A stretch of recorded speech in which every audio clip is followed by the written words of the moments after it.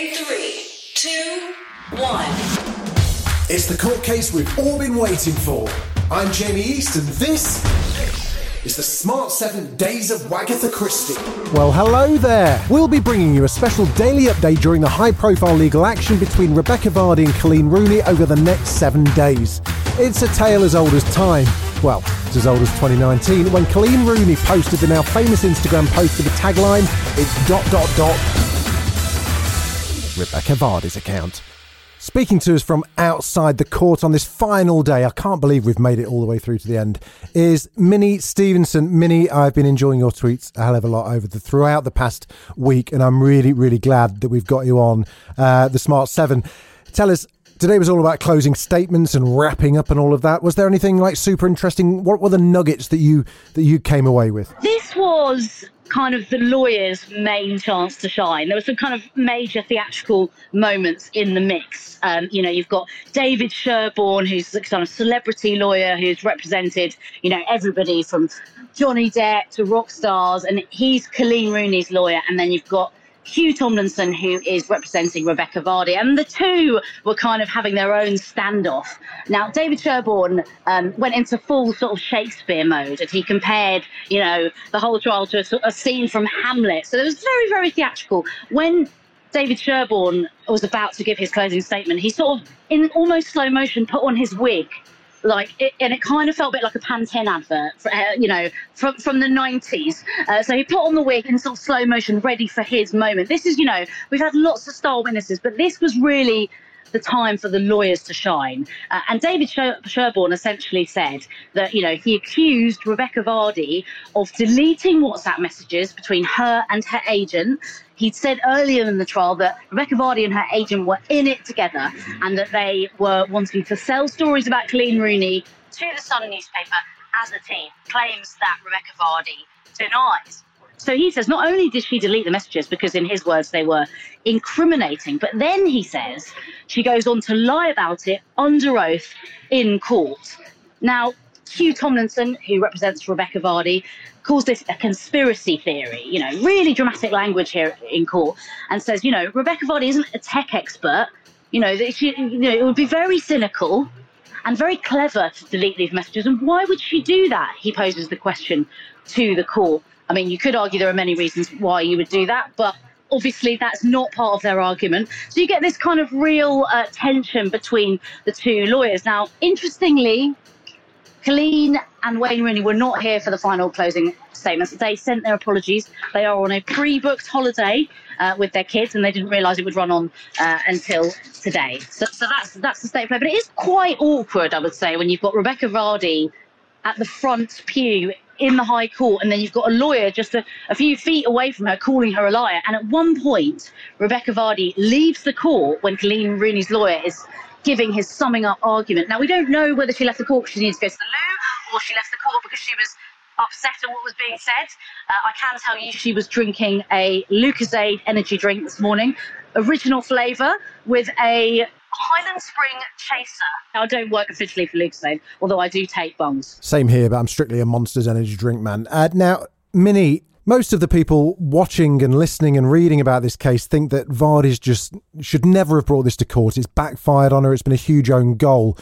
What do you think about that? Well, there are critics who say, that this case should never have ended up at the High Court. And both sides argue, whether that's Rebecca Vardy or Colleen Rooney's side, both say, we'd rather not be in court. We didn't want to be here. And both were advised to settle out of court. There were a number of hearings, when they could have settled out of court. Now, Rebecca Vardy has said in court, I wanted to clear my name. That's why I'm here. I wanted to tell everybody that this wasn't true. Now, Colleen Rooney and Wayne Rooney say they really didn't want to be here. It's the absolute last resort. Now, a judge will have to decide who is telling the truth. All of this could have been sorted out a long time ago had Rebecca Vardy's agent stood up in court. But for illness reasons, for whatever reasons, that hasn't happened. Do you think that's had much bearing over proceedings? It seems to have been hanging over it like a bad smell. Vardy's agent withdrew her statement to the court. Now, today, David Sherborne, who's obviously representing Colleen Rooney, described this as a scene out of Hamlet, but without the central character. That's Caroline Watt, who is, of course, Rebecca Vardy's agent. Now, she's not well enough to be standing trial. We can't go into any more details about that at the moment. So you remember that when Colleen Rooney did her Wagatha Christie post and it ended ... it's Rebecca Vardy's account, she claims, it's interesting to look at the language there. She didn't say it's Rebecca Vardy. She said it's Rebecca Vardy's account. And that is because she has obviously, we believe, got a lawyer to sign that off before she pressed send on that post. This is not something she just fired off. It's something that she said in the court case herself, that she had drafted in an old-fashioned way with a pen and paper. Colleen says, I'm known for carrying around a notebook, leaning into this idea that she is a sleuth, leaning into her natural intuition as a detective, some people might say. She carries around this notebook. She drafted this message. So that's why it's important, is because from a legal point of view, that's why it's important, because Colleen Rooney, in her allegation, says it's Rebecca Vardy's account, meaning it's Rebecca Vardy and her agent, who she claims has been selling stories to the press. Claims they deny, we should say. And interestingly, throughout this court case, nearly 2 weeks, Colleen at the front was furiously and studiously, you might say, taking notes in a leopard print notepad with a pencil, always focusing in on what was going on. So she kind of looked like one of the journalists, like an investigative reporter at points. Wayne, meanwhile, sort of stared into the mid-distance for hours on end. And I just wondered what was going on for Wayne. What was going through his mind? What a time to be alive. It's like 2003 all over again. Minnie, hold fire just a sec. We're going to get a word from our sponsors.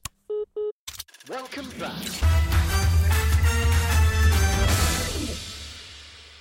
Welcome back. It's a Smart 7 kind of bonus episode on the Wagatha Christie trial's last day at court. We're here with Minnie Stevenson, fantastic broadcaster, reporter for Channel 4 News as well. Now, I know it's probably a bit slightly unprofessional to try and pick a winner, but I've never said unprofessional. Minnie, does anyone seem as though they've come out on top? Without being too technical and too boring about English libel law, the onus is on Colleen Rooney to prove that her statement was true.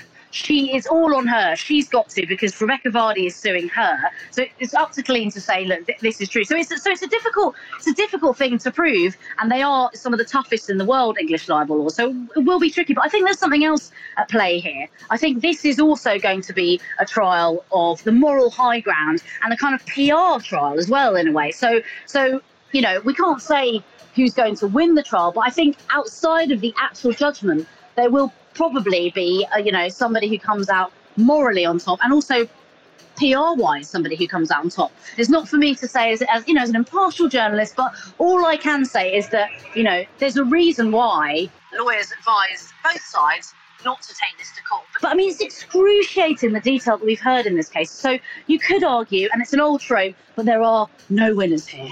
Without dredging up the size of Peter Andre's penis all over again, which nobody needs to do, what was your highlight of the case? I mean, I suppose Chipolata Gate was mine. I also enjoyed sneaking a peek at all the WhatsApp messages. But what was yours, Minnie?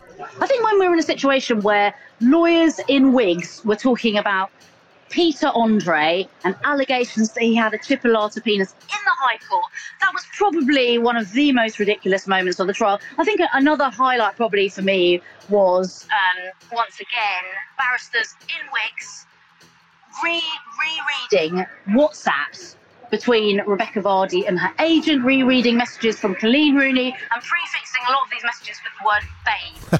Babe. Yeah. How are you doing, babe? Hi, hon, just wanted to get in touch. And it's just this most ridiculous situation where, quite well-spoken barristers are sort of regurgitating the way that you and I talk, was kind of farcical. There have been obviously some really sad moments in the trial, and we've seen the impact that this has had on both sides. And, Rebecca Vardy's lawyer said this isn't entertainment, and that they had felt that there had been a lot of kind of entertainment reporting of this, and actually at its heart, somebody's reputation they claim had been destroyed. So it was a trial of light and shade, we could say. Yes, that's true. It's easy to forget that people's lives are involved here.